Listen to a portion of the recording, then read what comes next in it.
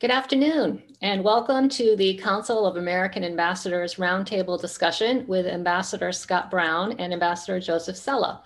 I'm Kathleen Sheehan, the Executive Director of the Council.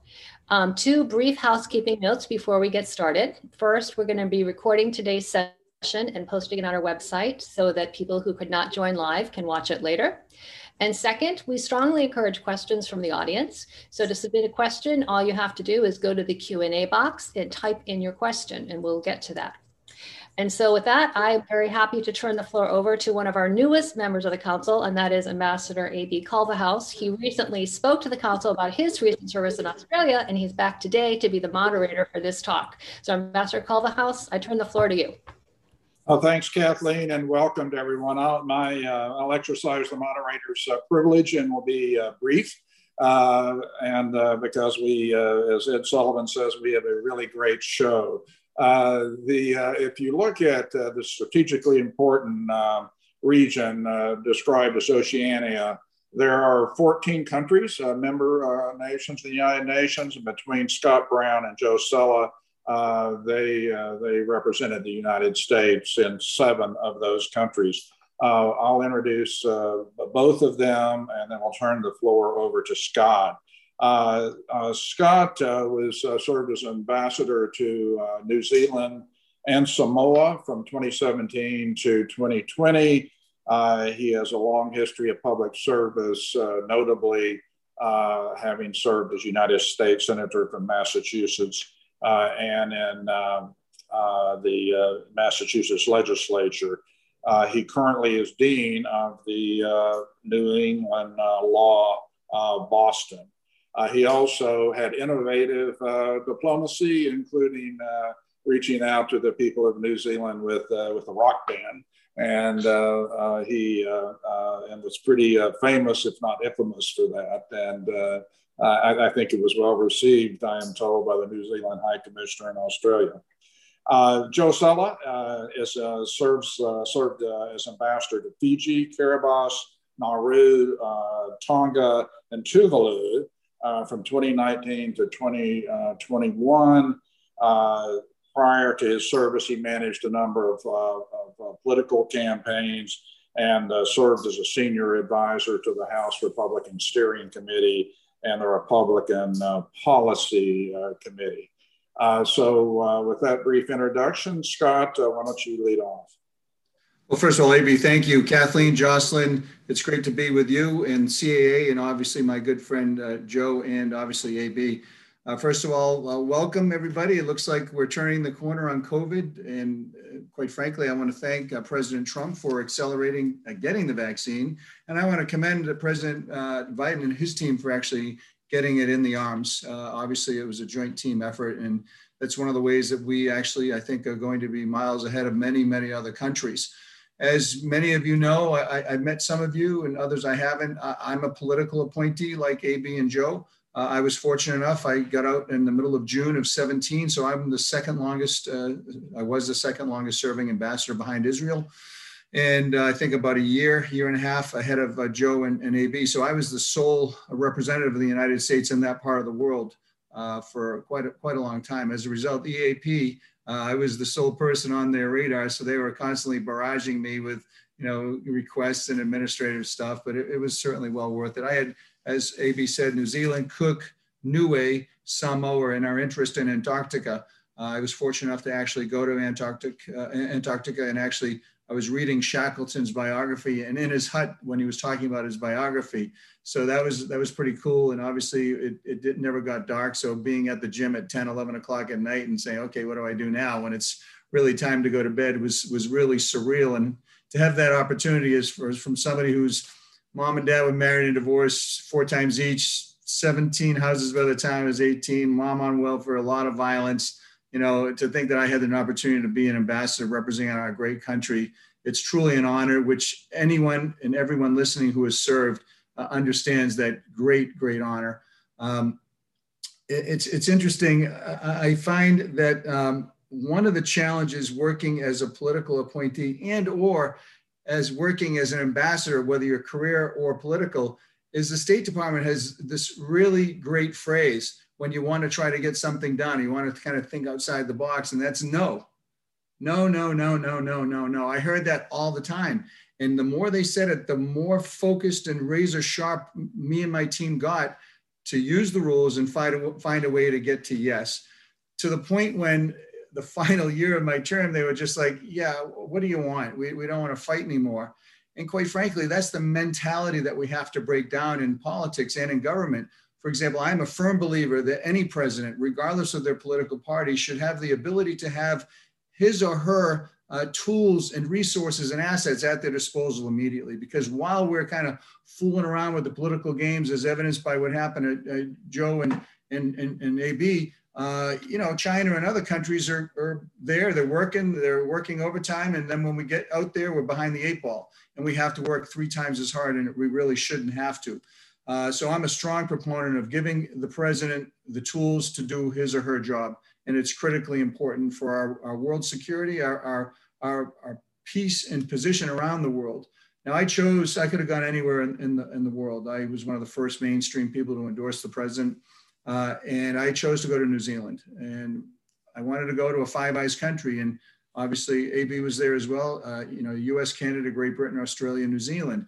They share, and as some of you may or may not know, they share, gather, try to figure out any and all issues relating to our national security, cybersecurity, war on terror, human drug and child trafficking, what's happening in the Indo-Pacific, the influence of rogue actors and political actors and country actors to basically dominate that part of the world and the world itself. I wanted to be part of the action. I wanted to go to a country, quite frankly, that was small enough that I really wouldn't have a chance to screw it up too badly. And as you know, New Zealand's 5 million people. There's 5 times more sheep than people, a couple of islands, Cook and Niue, small islands, Samoa, one of the leaders in that region, but still a small island. And they all had challenges. I was there in, I think, a very unique time. As you know, Christchurch happened in New Zealand. It was one of the first times they've ever had a terrorist strike like that. I remember it like it was yesterday. And the president immediately called, and we worked with our secret services to get New Zealand the tools and resources they need to make sure, okay, is this a one-off? Is there another wave? Are there more people involved? Like, what's next? And so we did that. Then we had actually the White Island volcanoes, where we had tourists on a ship. They went to visit a volcano and they erupted and they died instantly. And then obviously in Samoa, we had a nurse screwed up on the vaccines, and almost 90 young kids died. And we had to obviously deal with the fallout of that. And then you obviously had the earthquakes that we had on a regular basis. And then you throw in the pandemic, and then you throw in what's happening with the elections and what China's trying to do in the region and what Iran and North Korea are doing. It was a lot of work. People say, oh, you went to New Zealand to golf and like do triathlons. Well, I don't golf, but I did do plenty of triathlons. And AB was right. I use rock and roll, because what do we all agree on? Music, sports, family, and food. To neutralize, quite frankly, a lot of the rhetoric coming out of Washington and the dysfunction of Washington, I was able to find that common base that enabled us to have great conversations. I was the only person that's ever been in New Zealand that made a point to visit with each and every MP, 120 of them. I went to their offices. I had each and every one of them over to my house for a 2-on-2 dinner. I met all the previous and present prime ministers and ministers, and I treated it like I was running for prime minister, almost like a political campaign, to make sure that we touched the hearts and minds of every political leader and every business leader and every citizen we could, to having open backyard barbecues with 400, 500, 600 people in the middle of a pandemic when no one else could really do anything. So it was really very, very effective. And as a result, was able to work on the Kiwi Act, which is an investment trader visa that they tried to get for 30 years. We did it in 9 months, and it passed unanimously in the House and Senate. So when you think that they can't do things in Washington, well, they haven't been lately, but they did then. And then New Zealand has the 13th space agency in the world. They have Rocket Lab, Leo Lab, and they're doing launches every 2 weeks now. Obviously something with NASA, it's an American company, intimately involved in that, getting America's Cup over to New Zealand, getting all our movies and businesses in the middle of a pandemic. And all while the New Zealand government said, no, no, no. We said, yes, yes, yes. And we found a way to do it. And I think in retrospect, the biggest challenge with government and serving in the government is the fact that they don't want to take chance. A lot of the career diplomats and the career service officers, they're afraid they're not given the tools to be able to step outside their comfort zone or really take a calculated risk, else it'll hurt them in their evaluations and their career could be snuffed out. Me, I don't care. What are they going to do? Send me home? Whatever. So we have that flexibility to take more chances. And I think sometimes potentially get things done quicker and more effectively and maybe just done, period. I just want to share 2 stories that I think are representative of my experience in dealing with bureaucracy and also just being humbled by our peers. The first story is I always go, when I go to the White House, I would always get there early, just like in every political campaign, I would always go early to see if somebody was out there to, do the gotcha thing or someone going to, hammer me or just do something crazy. I was always there early. So I would always get to the White House early. And as you all know, that middle room where they go back and forth from the president's area to the, the meeting rooms and back and forth. And I'm sitting there and I tried for a month to get the deputy prime minister and his team in to see the vice president. And he had already seen him 2 or 3 other times. They're very close. And I couldn't cut through the handlers. I just couldn't. And I'm pretty good. And so I said, I'm going to get there early and maybe I'll run into the vice president. Well, don't you know, the vice president comes, I go, Mr. Vice President, he goes, Scotty, how are you, sir? I said, sir, I'm doing great. Sir, may I just say something? I think you're doing an amazing job. And I just want to thank you for that. He goes, well, Scott, I pray for you every night. I said, sir, I pray for you every night. And you know what I was praying last night, sir? I was praying that I would meet you right here today and that you would tell your handlers that you would meet tomorrow for 5 to 10 minutes with the Deputy Prime Minister of New Zealand. He goes, Winston, of course I'm going to meet with Winston. Who told Scotty that you couldn't meet with me?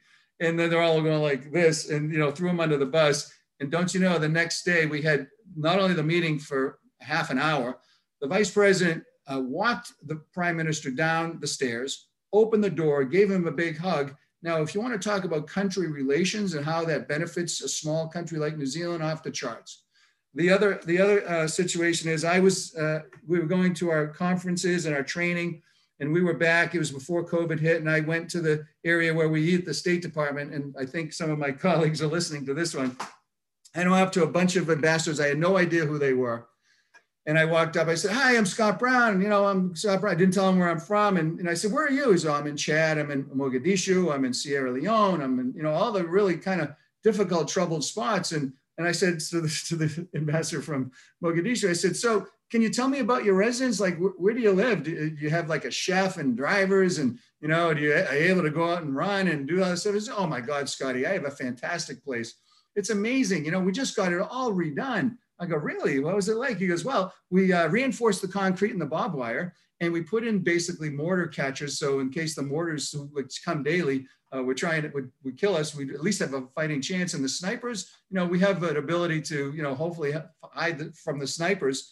He said, but that's not all. We have the most amazing beach in the world. It's really drop dead gorgeous. And on the right and on the left, there's a fence because, security is important. I go, oh, of course. I said, do you get to swim in that? They said, oh my God, you could definitely swim in that. The only problem is if you even walked within 6 feet of the edge of the ocean, the tiger sharks would basically jump up, grab you and kill you. I said, but other than that, it's a beautiful place. I said, well, what do you eat? He says, I have rice and beans 3 times a day. And you know what? It was at that. And he said, oh, and then he said, Scotty, where are you serving? I go, New Zealand. He goes, where? I go, New Zealand. He goes, oh, Scott's in New Zealand. Everybody, Scott's in New Zealand with his drivers and his, So what it did though, it made me realize how lucky we are to have people who serve in these places. Quite frankly, they're in deep trouble right now. And that's why I feel it's so important to have strong diplomacy so we can fight back against the terrorist and criminal elements that are out there trying to change not only our way of life, but the way of life for people who need our help. So AB, with that, I'm going to turn it on over to Joe Cella. Joe, it's great to see you. I look forward to listening to you, and we look forward to taking all of your questions. So cheers.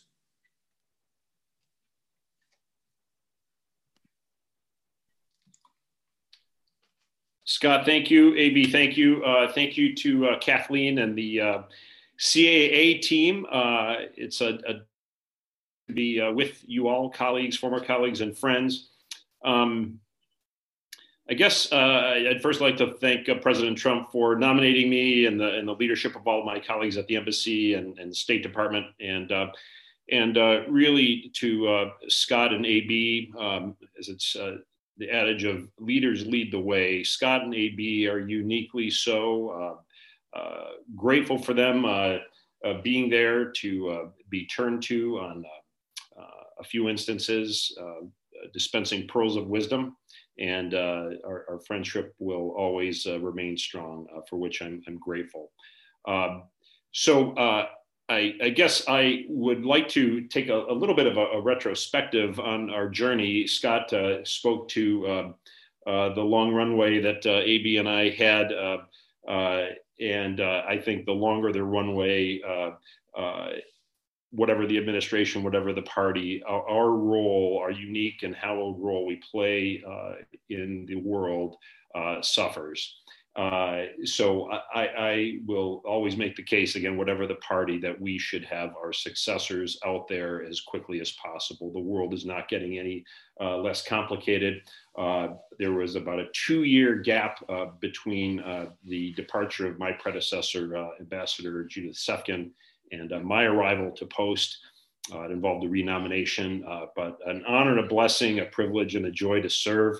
And when the opportunity came to serve, I discerned and prayed, talked to my wife, and Fiji was a unique opportunity. Where to lead if you're leading the way, then in a country where whose bedrock and principles that guide her align with how you live and how you, as an individual with your family.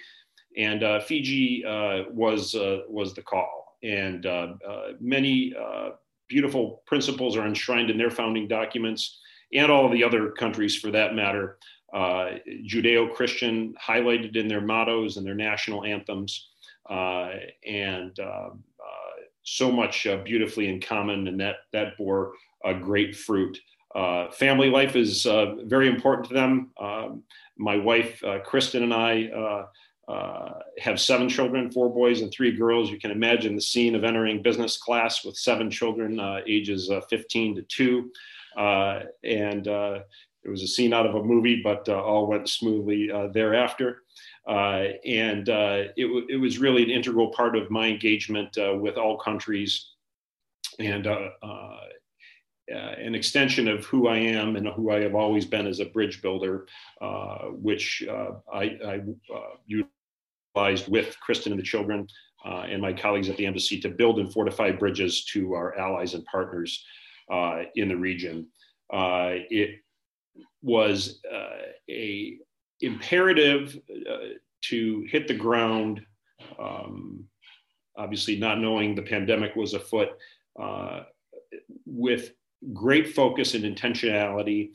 You can see that without a chief of the embassy, relations do take an impact. And the embassy takes an impact. It affects morale, I think focus and energy and drive. The relationship with the administration certainly helps. So making up for lost time, and took about 30 days to settle in. And again, with my colleagues, they linked arms with me, and we charged off, accomplishing many great things amidst the pandemic in the time that I served. Proud to say that the Ministry of Foreign Affairs from one of the countries I was accredited to said that, I don't say this pridefully in the least, it was unsolicited and took me aback, got choked up a little bit, but he said, your approach to diplomacy transformed diplomacy in Fiji and took it to a level that it has never been at. Again, I couldn't have done that without my colleagues. But especially in light of the pandemic, I really geared up doing many things virtually, but moreover, uniting with my the allies and partners, the Five Eyes allies and partners that we do have there. Canada's not there, but sees it as a moment to build some bridges where there's much commonality emanating from the Quad, to host events, and a great opportunity to fly the flag of the United States of America and her principles. Again, Scott spoke of winning the hearts and minds. My first consultation was with my Japanese counterpart, the former ambassador Masa Omura. And it was intentional and beautifully symbolic as well. Our sworn enemy during World War II in the Pacific, that was the 75th anniversary we celebrated the conclusion of the war in the Pacific. And I humbly went to him. I said, I'd really like to work closely with you throughout the year to find creative ways how we can showcase how swords can be beat into plowshares and work together on common principles and maintain the rules-based order. And he kindly and graciously welcomed that. So every World War II highlight where we staged an event at the embassy or at the residence, he was there, and proudly so. We did a baseball event with them, considering our respective countries' love of the game. And then when Soichi Noguchi was launched with 3 other Americans in the SpaceX Crew Dragon last fall, we hosted a beautiful event at the embassy with the Japanese community in Fiji, again, building bridges in a way I think that the United States of America is equipped. I would say in many instances only equipped to do it. We have it in our minds and we have it in our hearts and can execute it right down to the rock concerts that Scott did. Truly Americana. So whether it was food or culture or art, faith, sports, wherever there was an opportunity, I seized it, building bridges with the 5 island nations that I was accredited to. And again, it bore great fruit. In light of the pandemic, my goal was to get out to all countries once a quarter.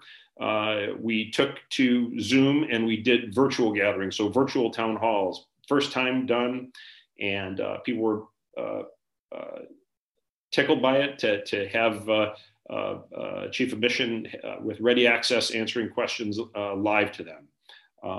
And that set the stage for my eventual successor, the charge d'affaires, to continue on until my successor comes, whoever he or she may be. Happy to say one of the final things that I did was seizing on Secretary Pompeo's authorization of executive level contacts with our colleagues from Taiwan. Happy to host Jessica Lee at the embassy, and that evening host her for a meal at the residence, and I went to their offices the following day. I think Pete Hoekstra and I, as far as I know, were the only 2 I think that may have done that out of the core, at least publicly anyway. But we making great use of the time there. Just a couple of other anecdotes I'll share with you just in terms of raw accomplishments. Was able to sign with Tuvalu and Nauru an investment incentive agreement. With Fiji, we both the defense cooperation agreement and then the a lingering trade investment and framework agreement that began in the Obama administration. And then with Kiribati, we signed them in as a participant with the Millennium Challenge Corporation project. So it was a very brief but long runway to serve, and it was a joy, a blessing, an honor, a privilege to do so. And my father served during the Korean War. My grandfather served during the World War I, and an honor to serve in a little bit of a different capacity and fly the flag on behalf of our country. I was the first political ambassador since my colleague Osman Siddiqui was there in 1999. He's a good friend. So I will conclude and would love to hear any and all questions that you all may have.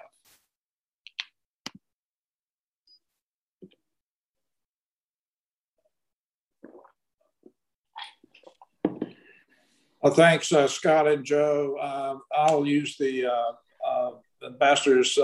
moderator's prerogative to ask the first couple of questions. Scott, I want to surprise you. I want to ask you about Antarctica. Christchurch, New Zealand has the International Antarctic Center. The U.S. presence there is supported out of Christchurch, and if you could just, I think there's a lot of knowledge amongst this group and in Washington about what's going on in the Arctic with Russia and China being very aggressive, but maybe less knowledge about Antarctica. I think people will enjoy hearing your assessment of the situation. Well, first, before I start, AB, I just want to say, while Joe brought the level of diplomacy to a new level in Fiji, I was called the unorthodox, the unconventional, and the difficult ambassador, because of that I would not take no for an answer. So, and then the rock concerts, the triathlons, just kind of the go grab a beer at the rugby game. So a little bit different feel, but Joe, that's great and good on you for that. Yeah, Antarctica. My last cable was one of the big cables, the top secret ones, was about Antarctica and what is really going on down there. You have China putting up its 6th base in areas where, quite frankly, there's no reason to have a base, and their missions are there not to find, as the charter says, new and different reasons to be there in addressing climate change and what's happening in Antarctica, but they're there, I believe, and others believe, for different and more personal, parochial reasons to benefit the Chinese Communist Party. And that's why I think it's imperative that the National Science Foundation and all the other bases there go and do those unannounced inspections to see what's really going on, and vice versa. We can do it as well. As you know, we have McMurdo. We made a $430 million commitment to upgrade McMurdo. We have Scott Base right down the corner. New Zealand's done the very, very same thing, and we're doing real work that matters, trying to understand climate, trying to protect those resources. And what China's trying to do is actually see if there's a weak link, and they can go in there and basically do the things that they traditionally do, do illegal fishing, manipulate currency, still intellectual property not there, but, look at the natural resources and minerals, the fishing, the seabed minerals, the gold, the platinum, all these other natural resources that are just in virgin territory. They want them. And we need to make sure that we all stick together in that part of the world, because I believe it's the last frontier. It's a virgin frontier, and it's critically important for our infrastructure and for the protection of our world. There's so much history there that we can learn from. I was blessed to be able to work very closely with NSF. It's something that I've had a keen interest in for forever. And we have a long and strong history, but not for us and other countries that were there. It would be a problem. And I think what's going to happen in Antarctica is what's similarly happening in the Arctic, where people are pushing those boundaries. And that's why we need to be strong, we need to be unified, and we need to be bold, and we can't be seen as weak. And that's a real problem. Thanks, Scott. Joe, just quickly, a couple of the countries to which you were accredited have climate challenges, rising sea level challenges, and certainly throughout Oceania, while some countries the landmass is accreting, others it's disappearing, and people may even have to be relocated. How did you talk about that issue to the natives who are concerned about that, and what more in the soft power world way we can do to work with the people there to provide some assistance? Well, AB, as I pointed out, we had I was making up for lost time as quickly as possible. I took the oath administratively on October of 19, and accredited to Fiji and the others within the next couple of months after that. So So this is an issue of concern to all 5 island nations to varying gradations. They are uniquely impacted. We did support some climate readiness projects through USAID that were very timely and helpful, providing some critical training in light of a couple of significant cyclones that had swept through. So I think that this conversation will continue. There has a little bit of a unique challenge or dynamic that Kiribati worked with Fiji to secure land to have set aside for potential evacuees. So that is now, subsequent to my departure, that land is now being utilized with Fiji and Kiribati and the PRC for an agricultural. So again, this is a critical time that we have our presence is commensurate with the dynamic there. We ride out the undulations of history, the Cold War, the Middle East, and the dynamic in the Indo-Pacific to maintain free and open Indo-Pacific in the trade, and linked to this is this issue. I think that we need to be wise to others that are out there, People's Republic of China, and their moves they're making to through the Belt and Road initiatives and others to create opportunities and further bind the ties that they have. I do think one thing that, if I would say, is not given, I think, enough attention, and it should be, is land reclamation done well and properly. It can work. Alas, for some reason, in the course of the conversation right now, it's not as ripe as I think it should be. And those that I spoke with on the ground are interested in that. I think a shoulder should be put into that, so the other elements that are afoot. Hey, B, can I just jump in real quick? I think it's really important to note that, listen, climate change is real. You see it in the Pacific Island nations. Is it, I believe it's a combination of man-made and natural. But what people also need to understand is for the 10th time this century, the United States has led the world in CO2 reductions with an expanded industrial base. With all the growth that we've had, it's still that way. Once again, China and India have led the world in CO2 increases by over 50%.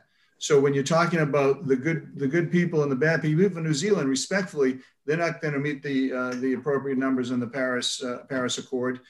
They can't, because of, it's just the way it is through all the natural, the animal byproducts and all the other stuff that they're doing. And if we need everybody, if we're going to tackle this problem, everybody. We can't be doing our thing and have China and India and other countries like that, Russia, completely disregarding building these old coal plants, using dirty coal, not caring about all our natural resources. And, it's a problem. We need leadership at the top.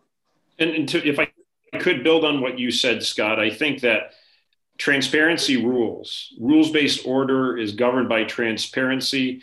And it's a poverty that when those facts that Scott cited are raised, there's pushback and there ought not to be. Rules-based order, if you're going to have a seat at the table and a leader leading the way, that those common sense rules, timeless truths and principles ought to be followed, and not only with climate change, but other areas as well, especially human rights. Scott, our good mutual friend, Harry Harris, not surprisingly, would like to hear your comments on the prohibition in New Zealand of U.S. Navy ship visits and the prospects for that to change.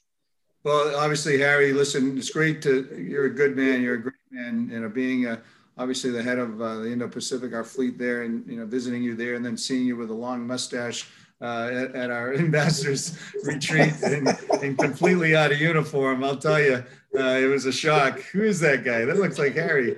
Yeah, you guys know what I'm talking about. You went totally hippie on us. And, yeah, listen, it's something that I worked on. I worked on back in DC on numerous occasions. And actually we have the Polar Star, which is obviously, you know, it's Coast Guard is still a ship. We've had that's on a regular basis now. We had the Samson came down and as you know, as a one-off. But yeah, before I left, we had all the agreements done, Harry. They're done. The New Zealand government wants them. When I left, on two prior head of Navy, two even let me see, Admiral Davidson was your successor. Everybody wanted it, and but not for COVID. We had a ship all set to go, a gray hull, nice gray hull ready to go, and obviously COVID screwed it up. So that's one regret that I was able to set foot on a gray hull when we were there. But everything is in order. I'm not aware of anything that's going to prohibit it at all, and it was one of the accomplishments that I was really proud of. Thanks, Scott. Joe, Ambassador Cella, Jameson Cunningham asked if you could provide any information about reports that China is pursuing a civilian, quote unquote, airstrip in Kiribati, and what, and the follow-up is what should the U.S. response be? Thanks for the question, Jameson. Again, the other, I guess, development of note since my departure is that Canton Island in Kiribati, we're aware of PRC's interest.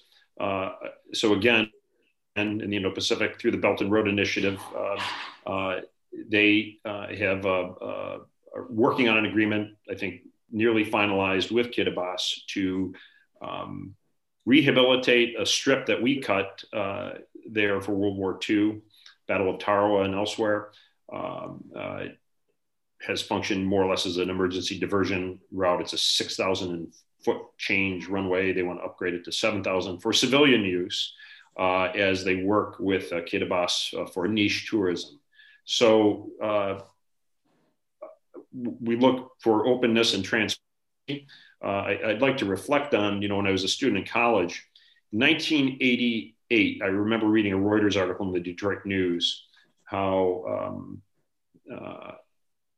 we were tracking the Cold War at that time and all that was afoot, how UNESCO had granted permission for China to build a weather station on Fiery Cross Reef.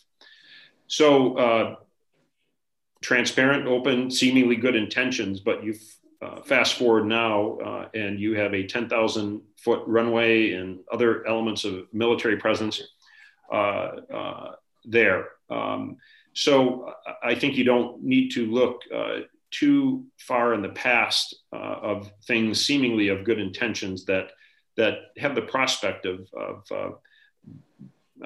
taking another turn. But we hope and trust in goodness and transparency. This is all for the good of business and the benefit of all Kiribati. And I think it has to be handled carefully, cautiously, but real, and hope it is all for the good of Kiribati, and whatever is done, it's done in a transparent manner. The other thing I just would close on, AB, is, day one in Suva, December 16th of 19, three things caught my eye. Again, I think just speaking to, you can't lose your eye on things. I think you have to be clear and unambiguous as to what's afoot, as we expect of all others in the rules-based order. There was a large tower next to I thought, what in the world? I mean, this is taller than the embassy. How did that even get constructed there? It's about 100 feet to the left of the main entrance. That's a matter, and raised it. The second scene I saw on the same drive from the airport to the residence was a Chinese PRC satellite tracking ship moored in the harbor of Suva. And as I pulled in off the front driveway, I see a 40 or 45 story building built by a PRC company with an overlook. It's not finished yet, but looks right over my residence, the embassy residence of Fiji, and those of other colleagues. So I think we just have to be careful, cautious, but not be deterred, and again, work to build on our relationships with all island nations that we have long-standing relationships with, common principles that are timeless.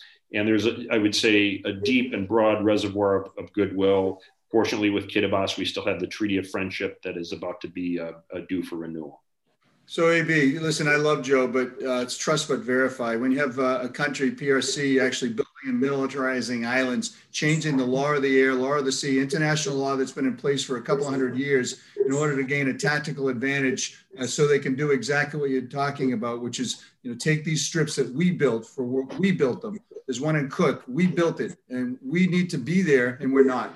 Our ambassadors are not there. The State Department funding is not there, and yet they have roving ambassadors with bags of cash going to these Pacific Island nations and buying their UN boats, buying the One Belt, One Road initiatives, signing these treaties, and we're there saying, oh, trust and verify, and we love you. We have this long history. They don't care.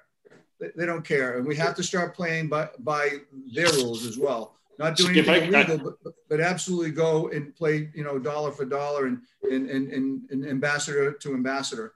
So, Scott, building on yet another of your pearls of wisdom, by being real, I will see what you said about trust but verify, but it's mistrust but verify.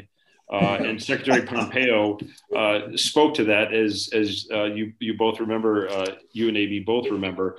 But Michener has a book, Tales of the South Pacific, and there's a quote in that. I'm still making my way through it, but I guess it's kind of symbolic of where we were there in the Pacific. But there are tectonic forces of modernity weighing down on these windswept places. Chinese Communist Party, People's Republic of China are out there doing what they're doing. The quote is, longer and longer shadows will obscure them until their Guadalcanal is distant on their ear, Shiloh and Valley Forge. So while there is that deep, broad reservoir of goodwill, existential challenges exist with these countries. China has been out there very aggressive for some time, getting more so. And again, it's a poverty, I think, for any administration, either party. The gap with of a chief of mission, our relations with the countries suffer.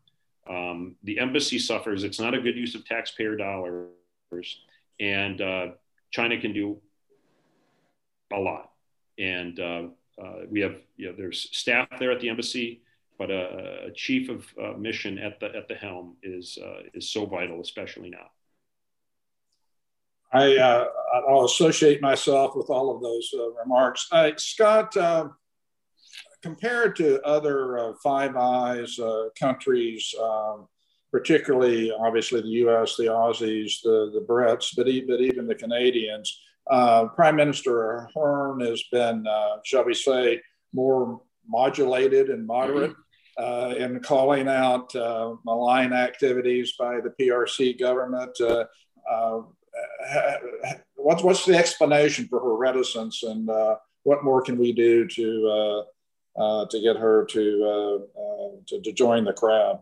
Yeah, well, first of all, under Deputy Prime Minister Winston Peters, he was exceedingly vocal, not only in their white papers, but in his speeches, his rhetoric, his confrontations. Same with Ron Mark. Ron was fantastic. And now you have a new foreign minister, new government. You had, obviously, the Labour Party took over. They don't need the Greens. So as a result, they can basically do whatever they want. It's a problem when you have almost all your trade eggs in one basket. You have a Pacific Island nation like New Zealand, which, by the way, for those of you who don't know, they were the first one to recognize China's sovereignty and also welcome them into the WTO in that regard, and also did the first free trade agreement. And now they're doing others. I read today, AB, that to the exclusion of the United States, potentially Australia, Fiji, New Zealand, and others are trying to enter into a quadra or five-part treaty with China. And it's just another attempt to neutralize us. And here we are, we're kind of asleep at the wheel. And what can we do? It's easy. We can give them the free trade agreement that we promised them back in, 1929? And the one that I almost had done, I had Lighthizer and others always balking. And then finally we had an opportunity, and then COVID hit. We would have had the beginnings of a free trade agreement. We need to show them that if they want to stand up to China, which I believe they're the only ones that can, because they are the ones that gave them the legitimacy, even though they're a small country, we have to basically be there. We have to give them a free trade agreement. While I was there, I was encouraged. Did a military deal where they bought 5 P-8s. They're buying 6 C-130Js. They're looking for low orbit satellites and a whole host of other things. But now that you have a new government, when Ron Mark isn't there, you know, the latter may not happen. They got the P-8s and the 6 C-130Js, but that's huge. So we have to basically just say, yeah, we're here. And we really haven't done that. Thanks. Ambassador Cella, talk a little bit about vaccine diplomacy. If you were still at post, what would be your recommendations to Fiji and those other countries? Obviously, that's the vaccines could be used to great effect, but the vaccines we ship over there will not go to some other part of the world. But how important is it for us to step up in the vaccine diplomacy sector? Again, another extension of bridge building, AB, that we used to great effect, however we could, whenever we could, while PPE to the Royal Fiji military forces, or the Republic of Fiji military forces, pardon me.